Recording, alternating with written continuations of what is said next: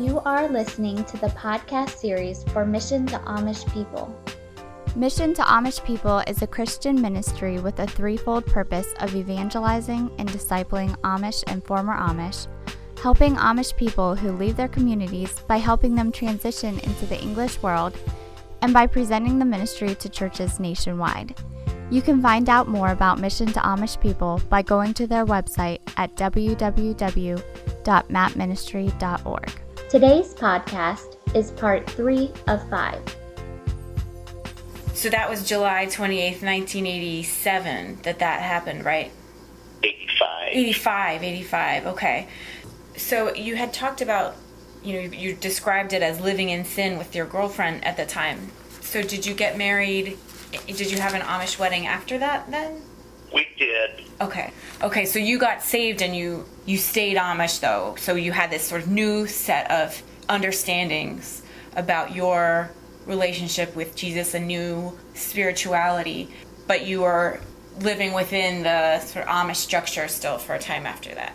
Actually, it was at that time when I got saved, I was not Amish. It was during that 9-month period that my girlfriend and I had left the Amish. Okay. And were living together that this all took place. But then we went back to the Amish. Okay. Got married. Okay. And so for you, with this new set of ideas about salvation, how did it feel then to be back in the Amish world and going to Amish church services? I was just young enough in the faith that I really hadn't made any judgment yet as to where other Amish people stood. Okay. I knew where I stood. I knew what happened to me. And I remember one time a guy, he was an older Amishman, he came over to me, he goes, "Hey, Joe, I want to talk with you." He was in my dad's shop. He goes, "Hey, I heard something happened to you," but he said, "Just between you, me, and the fence post. Was it really true? Was it real?" I think back now, I have to laugh because, he was curious, am I missing out on something? And I said, "I will tell you this, it was real. I had an encounter with God." But that was about the extent. Okay. So largely, it wasn't something that other people talked to you about? Correct. And I didn't really push it either. Okay. So then, what made you decide to leave a couple years later then? You said it was 1987 when you left. Yeah, we had been married for a short time, almost a year, and my wife was probably the biggest pusher to leave. Mm-hmm. I didn't want to because I had really made up my mind to stay Amish, but she would read the Bible, she would bring up these scriptures. Finally she convinced me, "Joe, are you going to follow this religion and bring up your children and get them to follow this system of religion, man-made? Or are you going to live a life of liberty and freedom that Christ has saved us into?" And every man and every woman wants that freedom and liberty, to be who God created us to be, not be put in someone else's box that's dead and gone, Mm-hmm. Was your wife saved around the same time as you then? Yeah. When I got saved, I went straight to my girlfriend and I said, "Wow, I don't know what happened, but I know a church you can go to." And I told her about this church that we're going to, have been members of now for 30 years. We came to this church, the preacher got up, shared the gospel, and she got saved too. Okay. So you had started attending that church even before you went back for the final time? Once or twice. Okay. So how did life change for you then when you left? We left with, I guess I should probably tell you that Amish people don't come of age until they're 21 years old. Right. Because I had left 6 times from the age of 17 or 16 on, and then eventually got married, my dad felt like I should have been working for him all those months, maybe even years, whatever it added up to. I should have been working for him and making him money. Right. And he came to me one day when I got married. He goes, "You can get married, but I think God will bless you if you will continue to work for me for free." And so I did all all the times the year that we were married, I worked for my dad for free. Oh.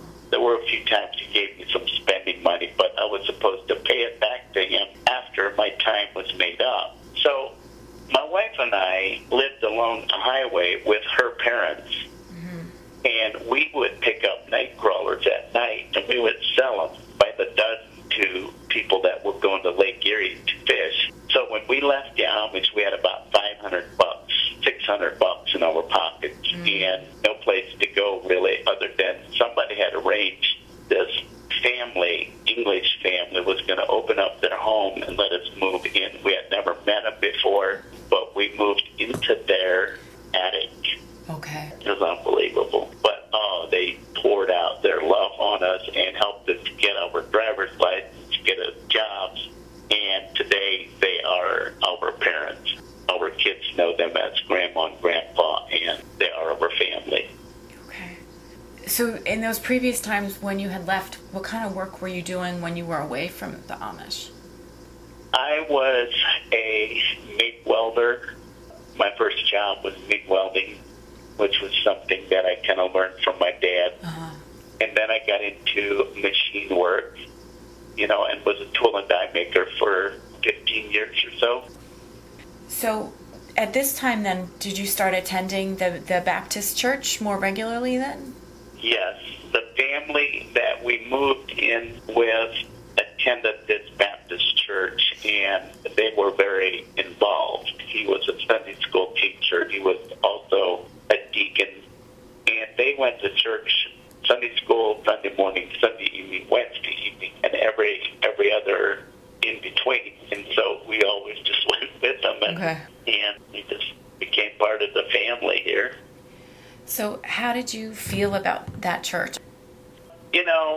Having been very involved in the church and gotten to know the people, there's been ups and downs. There's been times I wanted to leave. There's been times that things happen. But overall, it is where God has led us. We've raised our family here. We've had the same pastor all these years. He's been my greatest mentor in life. We work together every single day in ministry now.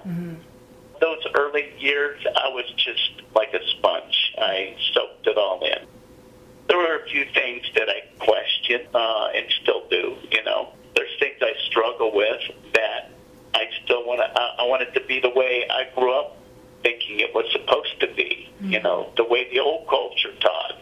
I wanted to raise my kids in some of the conservative ways and mindset that I was taught, and I realized that I'm not in that culture anymore. I have to let go. I have to be part of this culture now. So can you kind of provide me a little bit more specific example of something that you had wanted to have your children do or learn or be a part of that they don't have, that's sort of just not possible because of the way mainstream culture is? Yeah, we grew up on the farm. We were out there getting dirty, stepping in nails.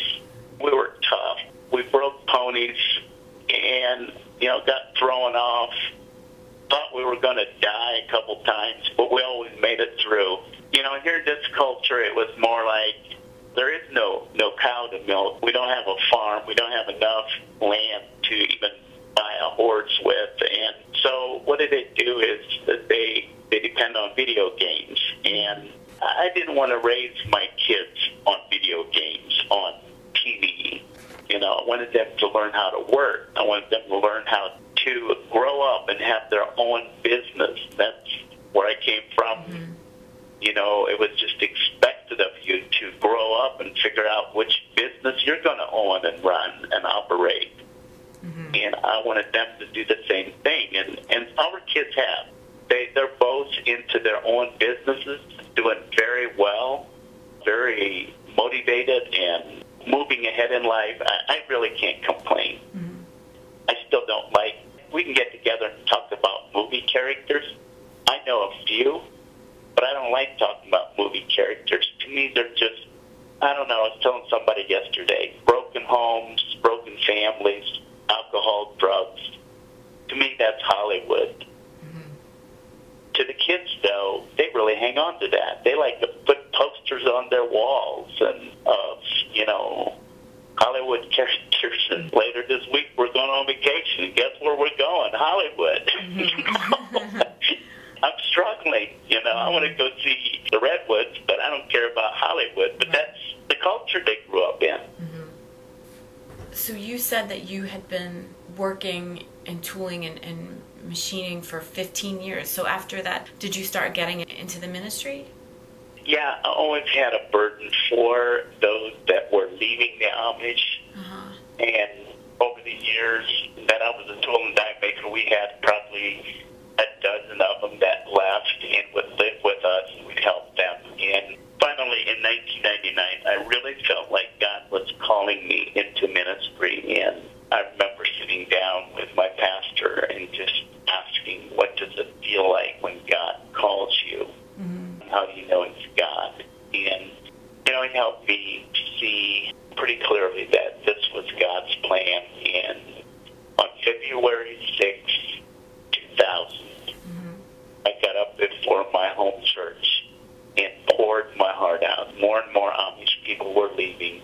I knew the needs. I understood. I related with all of them. The emotional needs, the physical needs, the difficulty of transition, family back home. And I just wanted to devote my time helping those people and those families. And I didn't know what would happen. Nobody had ever done this before, but I look back now, I have no doubt in my mind it was God's plan. It was the right time. My home church got behind me, and today we are a $300,000 ministry. Wow. It's a $300,000 a year ministry. So lots of individuals, grant foundations, churches, businesses get behind this ministry. So how do you go about ministering to the folks who have left? Some of the respondents I've talked to have said it seems sort of word of mouth, right? That at least for the ones I've talked to, said that they met some other folks who told them about your ministry and they found help through them. Is that largely how it works? Yeah, a lot of it is word of mouth. Absolutely. Okay. Yeah, my cell phone number has been passed. A lot of the young Amish kids are getting cell phones. They're hiding them. And so my number gets passed around, and I may get a text out of nowhere or a phone call from somebody that just needs some guidance. And I don't try to get them to leave the Amish. I'm there right where they're at on their level, help them for that moment. And if they choose to leave the Amish, we're there to help them. If they choose to stay Amish, we're there to help them too. Thank you for listening to this podcast series. Check out Mission to Amish People online at www.mapministry.org or keep up to date with us on Facebook and Google+. Thank you again and have a blessed day.